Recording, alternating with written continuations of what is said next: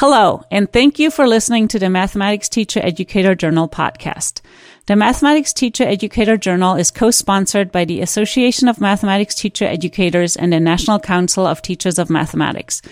My name is Eva Thanheiser. I'm talking with Andrew Ishak, who is a professor at Tufts University in the School of Arts and Sciences in the Department of Education.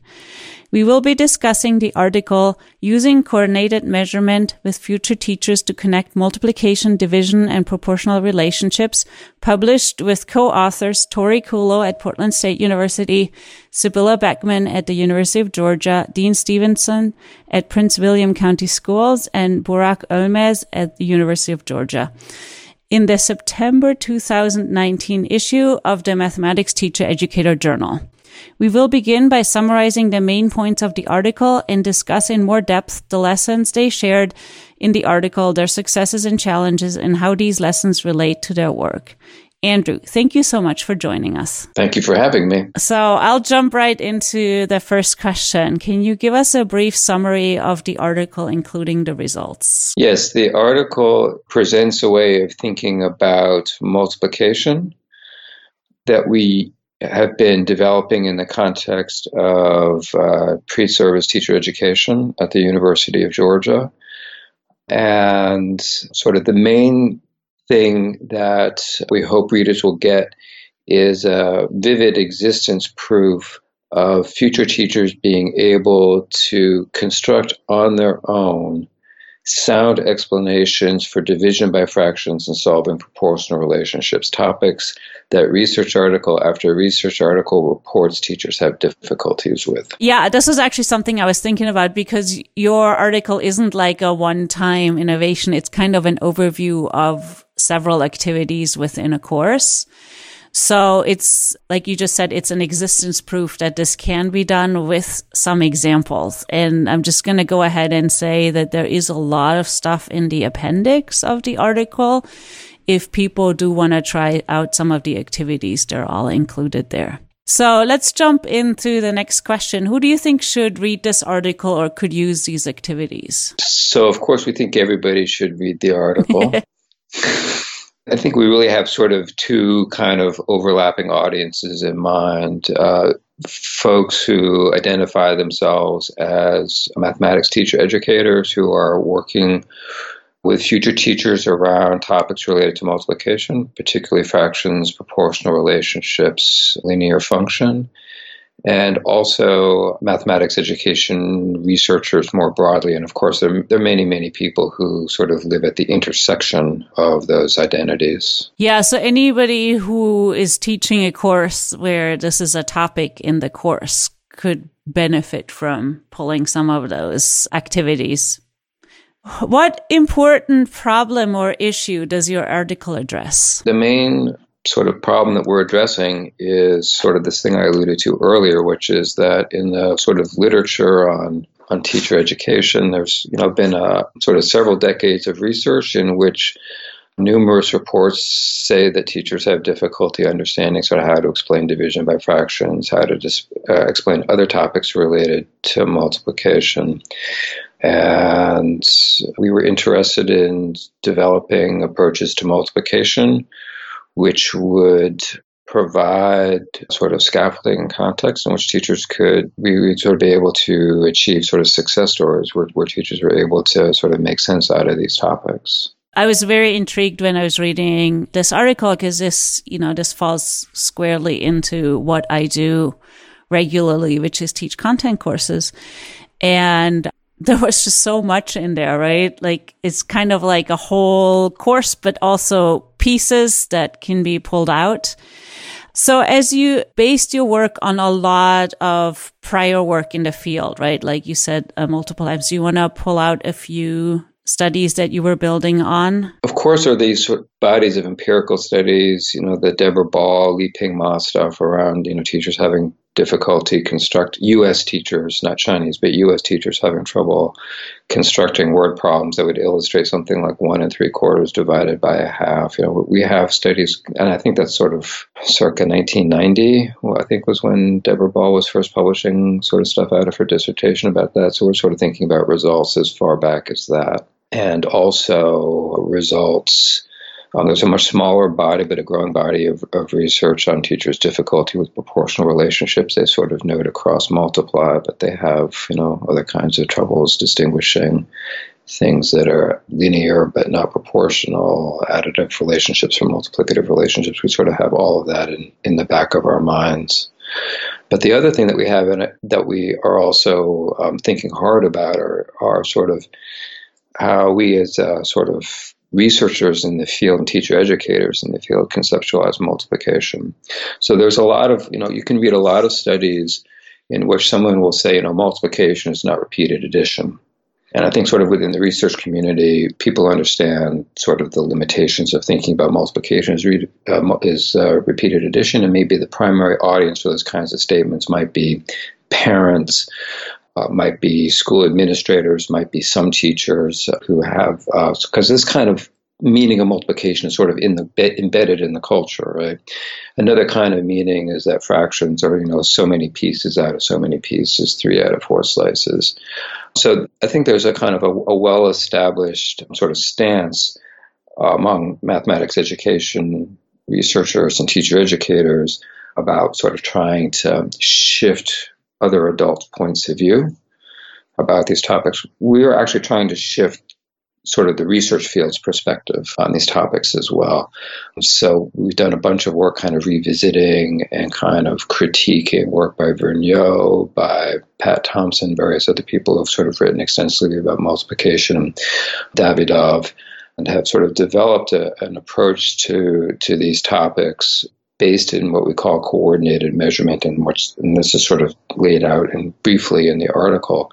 And we're kind of using that sort of reconceptualization of the meaning of multiplication in order to sort of as the foundation for driving everything that we do. Can you explain that a little bit, this reconceptualized version of multiplication? What distinguishes multiplication from addition is that you have some quantity, which we refer to as a product amount, and you are simultaneously measuring that quantity in 2 different units. One unit we call a base unit, the other unit we call a group. So you might have some length, and you might measure that in inches, and you might measure that in feet. And so this is a sort of idea of taking a given quantity and measuring it simultaneously in 2 different units. That's what is characteristic of multiplication. And if you adopt that point of view, it actually, in other articles that we've published, like in Jay or me and Educational Studies of Mathematics, it actually sort of propagates out and has lots of consequences for how you think about multiplication across different things like area situations, equal group situations, rate situations, how you think about division, how you think about these things as laying a foundation for proportional relationships. I don't know. You started with the feet and inches. If you could give an example that would highlight how you described the relationship between multiplication and division in this article. So we think of multiplication, as division as multiplication with an unknown factor. Pre-service teachers often come sort of thinking that division is about partitioning. And that's also kind of an idea that's sort of out there kind of in the culture. You take something and you separate it out into equal size groups, and people use the word division to refer to that activity frequently. But it actually causes all kinds of problems. In our work with future teachers, we refer to that as partitioning, that activity of separating things into equal size groups. And division for us instead is sort of the answer to one of 2 different kinds of questions. One kind of question is you have your product amount and you want to know how many groups you have. So that would be measurement division or quotative division in sort of terminology that's often used in the field. And another kind of situation is you might ask, how many units do you have in one group? So that would be partitive or sharing division. But these are asking with another. And we're asking sort of different kinds of measurement questions when it's sort of a quote-unquote measurement or quotative division type situation from questions that we're asking when it's a measurement or, a sharing or partitive division situation. But all the questions are about measurement. One of the big unifying pieces of your work, I think, is this notion that multiplication and division are the same thing. They're part and parcel of this sort of same structure. That helps you kind of see a lot of mathematics connected that maybe previously you didn't see as connected. Yes. Could you, just for people who maybe haven't spent that much time thinking of it, just give us a specific example that, of one of these equations and how it's multiplication and division? We could do an example with whole numbers. Is that sort of what you have in mind? Yeah. We can go back to the length example. I have some length. I have some group that I'm using to measure the length. So let's say I know the length is, let's see if I get this right. So let's say I know the length is like 60 inches. And I know that I'm measuring it in these groups. And there are 5 groups that also make that same length. Then the partitive or sharing division question in the situation is how many units make just one of those groups. 12 inches make the group. So that's how you would think about sort of sharing a partitive division in this context of coordinated measurement. For the other kind of division question, you would know that that you've got 12 inches in a foot, and you're again measuring the same length, which in the end we're going to know is 60 inches. When you're asking sort of how many of these groups fit into that larger length. That's measurement or quotative division. So one of the examples that you list in the article that was powerful for me was this notion of, I think, teaspoons and cups. Is that an example you guys used? And how if you're in a recipe and you have like a lot of teaspoons, you could say, well, this many make a cup. And then you could like think in cups versus in teaspoons. I don't know if that was exactly what you had, but I don't know why, but that really helped me think about this coordination idea of units. What research questions did you study in this paper that you published? The main thing, and it's stated somewhere, I think so, not until maybe the middle of the paper. It's always good to bury your research question right. Somewhere in the middle of a paper. The main thing that we were asking, is if you provide this sort of instructional context for future teachers in which you're using this explicit meaning for multiplication, grounded in coordinated measurement, you start with whole number examples. You also we also use particular kinds of drawings, double number lines and strip diagrams that we use across all these different topics in the course. So they're sort of like a coherent backbone. We're always referring to the same meaning of multiplication. We're always using these same kinds of drawings, even if the questions shift from multiplication questions to division questions, even if the kinds of numbers that we're working with shift from whole numbers to fractions. We'll always have these sort of same core pieces that are showing up across, week after week after week in the course. If you provided that kind of support, could future teachers just figure out how to divide fractions by themselves? Could they figure out, how to solve proportional relationships? Again, sort of, just generate sort of sensible solutions to these kinds of problems. If we go back to the example you mentioned earlier with the 60 inches and the feet, and we imagine this number line.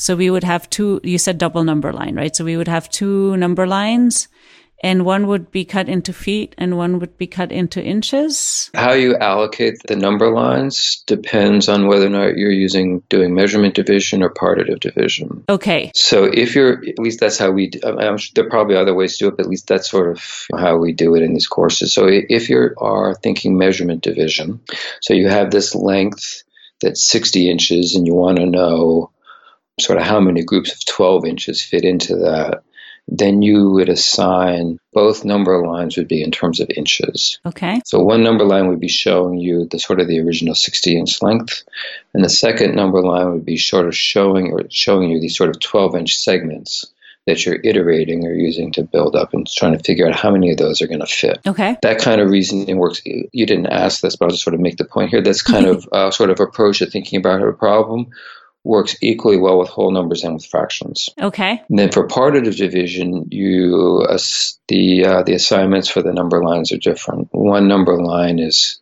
the unit is inches, and the other number line, the unit is groups. So in this case, sort of what the one whole refers to in each number line is different. You started alluding to this, but I'm going to follow up. So if we work with this equation that you illustrated earlier for relating multiplication and division and these double number lines, how does this help students create meaning for division of fractions? First of all, some familiarity with sort of how to think about double number lines as a resource for solving problems. We don't think that reasoning about number lines is self-evident or easy. We think it sort of takes sort of practice and time to sort of build up familiarity with how to do that. And that's one of the reasons, that's a main reason why we really, in terms of drawn models in our courses, we just have two that we use consistently, the double number line and the strip diagrams, and we use them for everything. Because we sort of think that we're investing time in learning how to reason with those representations in the first place. And then once you've made that investment, of course, you want to reap the benefits of learning how to reason with them. And then the meaning of multiplication, the question is the same. You're still asking sort of how many groups do you have if we're thinking about a measurement division situation. And in the first example with the 60 and the 12 and the 5, everything was in whole numbers. So you can ask the same kind of question with fractions instead. In terms of solving this problem with drawings, the extra twist is that you have to learn how to partition. You have to learn how to sort of take lengths and break them up into equal sized pieces that allow you to sort of coordinate the partitioning of one thing with another. So coordinating partitioning, say, a cup in thirds with a cup in fifths. So we explicitly develop partitioning skills and talk about how you can use sort of factor product combinations to partition. In the context of fractions, we spend quite a bit of time talking about how in some situations you're looking for the common multiple of the denominators, but for other kinds of situations you're looking for common multiples of the numerators. There's a whole kind of facility with partitioning that we think is really critical for being successful in this domain that really is not well developed, certainly in school curricula that we've seen, and we suspect in a lot of teacher education as well. So we invest quite a bit of time in sort of learning how to partition, and that sort of helps you then extend measurement division double number lines with whole numbers into fractions. As I'm listening to you and reflecting on reading the paper, and thinking about my situation where the whole numbers course is a different course from the fractions course, It seems like it would be really important to have some consistency across the courses with what models you're using to be able to leverage those in when you hit the fractions course. That seems to be what you're saying, right? You're just using two models, but you're using the models that you think are going to be most useful for the students throughout. Lengths are very sort of facile. You can kind of use them to stand for things that aren't lengths. We don't have experience with pre-service teachers, for instance, having trouble using lengths to represent volume. Right? So you could have this problem about cups and teaspoons, and you could use lengths about that. We've never sort of detected that using sort of a length quantity to represent a volume quantity has caused problems for teachers. And the nice thing about using lengths is that, down the road, you want to sort of connect things to Cartesian graphs and slopes of lines, and so you need lengths for that. So we might as well just start there. So you just hinted at you didn't see difficulties with that. Did you run into any difficulties with the materials that you developed? Were there any challenges that you want to share? Are you asking about sort of over the years of developing this approach, or you're asking about sort of pedagogical things we've learned, sort of typical stumbling blocks that future teachers encounter? Yeah, now I want to ask both of those. So let's just answer both. With respect to developing the course, we spent a lot of time, I guess tinkering would probably be a fair term, tinkering with the meaning of multiplication. So in earlier iterations, this sort of sense of coordinated measurement wasn't developed as fully. But we read the Davidoff work on multiplication and measurement, and a lot of that is restricted to whole numbers. And we started really sort of thinking about sort of a measurement sense of fractions with respect to the multiplicand. So, if you have 4 recipes and each one requires 3/4 of a cup of sugar. So we were sort of thinking about sort of the measurement sense of 3/4 of a fraction. there. So how many cups make the smaller quantity? The 1 cup is the measurement unit for the smaller quantity. And then we thought, well, why not just use that meaning for the multiplier as well? So that was something that got added later. And now we're kind of in this place where we are sort of all numbers in the multiplication equation are interpreted from this measurement point of view. That has, in the paper, we sort of explain that has sort of a lot of consequences that sort of propagate out from that. That's one thing and of course we tinkered with activities. We tried activities and sort of saw how future teachers engaged with them and sort of thought, well, we'd like to make various changes to this the next time around. The ones that are in the appendix to the article are ones that we have used several times and feel pretty good about, in the sense that at least for us, we've been able to generate good conversation with future teachers using those activities in the context of our courses. Things that future teachers have difficulty with, this measurement sense of fraction. So thinking about a fraction from a measurement point of view, that takes a while to get used to. In this conversation today, we haven't talked about that too much yet. So with whole numbers, you have a sort of a sense of measurement. So, how many feet, make up that 60 inches. Well, there's 5 copies of that 1 foot. In order to extend this sort of measurement sense to fractions, you have to sort of keep that 1 foot as your measurement unit. And now you're asking how many of those make something small, let's say like an inch. So we're using the 1 foot, the longer piece, to measure the smaller piece. And that's how you think about 1/12. How many of the big piece make the small piece? So that's a measurement sense of unit fraction. From there, you can iterate the unit fractions to get a measurement sense of 5/12 or 15/12, proper fractions, improper fractions, what have you. But building that sort of measurement sense of a fraction, the measurement sense of a number in general, that's not easy for future teachers necessarily. Yeah, and you lay that out in the paper with some pictorial examples.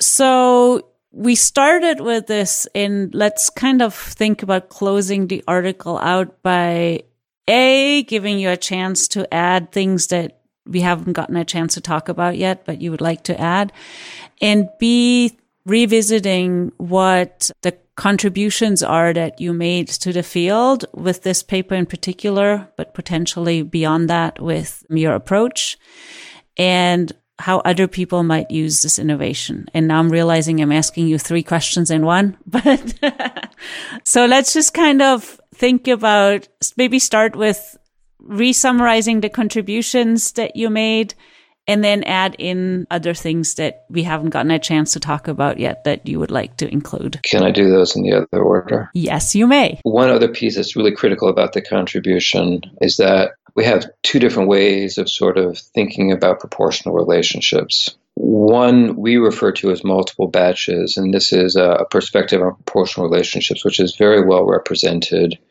in the research literature on sort of children's thinking. So if you think of stuff like Joanne Labato's work on composed unit reasoning, you sort of form some sort of a batch and you make copies of it. So this is often a sort of a very consequential moment in children's thinking about fractions, because it's the sort of the first, it is a way in which they can initially experience success coordinating variation in 2 different quantities at the same time. So I might be sort of thinking that 1/3 of a cup is 1/2 of a recipe. And I sort of think of that as sort of, a single thing. And I make copies of that so I can ask how many cups I need for a whole recipe, for 2 recipes, for 5 halves of a recipe. We refer to that as multiple batches. This coordinated measurement structural sense of multiplication also reveals that there's another way to think about proportional relationships, which we refer to as variable parts, which has essentially been completely overlooked by the research field. We've been writing about it, presenting about it at a variety of conferences, AMTE, NCTM, PME, NA, PME International. And this way of thinking about proportional relationships is supported with the strip diagrams. And so the idea, if you imagine sort of a 3-part strip and a 5-part strip, maybe the 3-part strip is red paint and the 5-part strip is blue paint. All the convention is all the parts have to have the same number of gallons in them. And the way that you get covariation is not by making extra copies of these strips, but by just putting more and more units inside of each part. So you sort of think about it almost like the numbers of parts are fixed, but you allow them to dilate. And this way of thinking about proportional relationships is novel for the field. It's a very important contribution of the work, and we sort of show examples in the paper of future teachers who are able to sort of pick quite successfully. One of the places that this is really important is sort of a little bit more locally. It provides a very elegant and accessible way of thinking about why slope of a line is invariant. And more generally, it provides a very elegant way of sort of thinking about invariance for any kind of geometric similarity, anything that can be sort of conceived of as sort of geometric similarity. This variable parts perspective on proportional relationships, that's sort of its natural habitat. Provides, we think, sort of new and really potentially promising avenues into sort of thinking about central content. So that's another really sort of critical piece of the contribution. The first question you wanted to ask was what? I've dropped it by now. I answered your second question first. I think that it was related. Like, what would you like to say that we haven't gotten to yet? And what is your contribution to the field? Which I think you answered both of those with your response. It seems like another contribution that at least I took away, I don't know if that was an intended contribution of this paper, was just this really unifies multiplication and division, this approach. That's something that's sometimes difficult for pre-service teachers to see, that those are not two separate things. I'm glad that came through clearly. One of the things that we really care about in this approach, we think that sort of developing a coherent approach to all these different topics related to multiplication is critical as a kind of a foundation for designing environments in which future teachers are able to sort of really make sense of this content for themselves. However, we don't, in our experience sort of interacting with reviewers, I don't think so much for the MTE piece, but sort of for other kinds of experiences where we've been disseminating our work, we have a sense that it's not a sort of a given that the field as a whole thinks that coherence across topics related to multiplication is important or even a good idea. I think we're a little bit surprised by this, but the sort of idea that coherence is a desirable sort of thing to work towards may actually be some sort of a conversation for the field to have. That'll be a good conversation to have. All right, let's close out by just hearing you maybe talk a little bit about what you think the MTE listener or reader can take away from this paper into their own practice. I might sort of appeal to what I think is sort of a final paragraph in the paper. I think it's important when people read the examples of the future teachers' reasoning that we present in the paper, along with the written work that they're producing, in which they're giving sort of very lovely explanations for things like 7 divided by 3/5 is 35/3, and offering explanations for proportional relationships. Those accomplishments are sort of embedded in a pretty complicated sort of course design. Many of the features, we've talked about, attention to coherence, using an explicit meaning of a fixed explicit meaning of multiplication across topics in support of that coherence, using the same kinds of math drawings, the double number lines and the strip diagrams to support that coherence. It's a quite sustained and sort of environment, a complicated environment that we have created in which these teachers are experiencing these kinds of successes. It's entirely possible that a reader might take 1 or 2 of our activities that are in the appendix and try them, and they might achieve some sort of success, but whether or not they would achieve the same kind of success that we report in the article with those examples is unclear to me. There really is sort of a push to sort of think, really systemically about sort of approaches to multiplication. So maybe another message that your article sends is really about coherence, whether within this topic or other topics, that as we think about developing courses, we don't think in terms of activities, but we think in terms of the whole course and how things, or maybe even across courses, in my case, for example. All right. Well, thank you so much for joining us. For further information on this topic, you can find the article on the Math Teacher Educator website, This has been your host, Eva Thanheiser. Thanks for listening, and goodbye. Thank you very much for having me.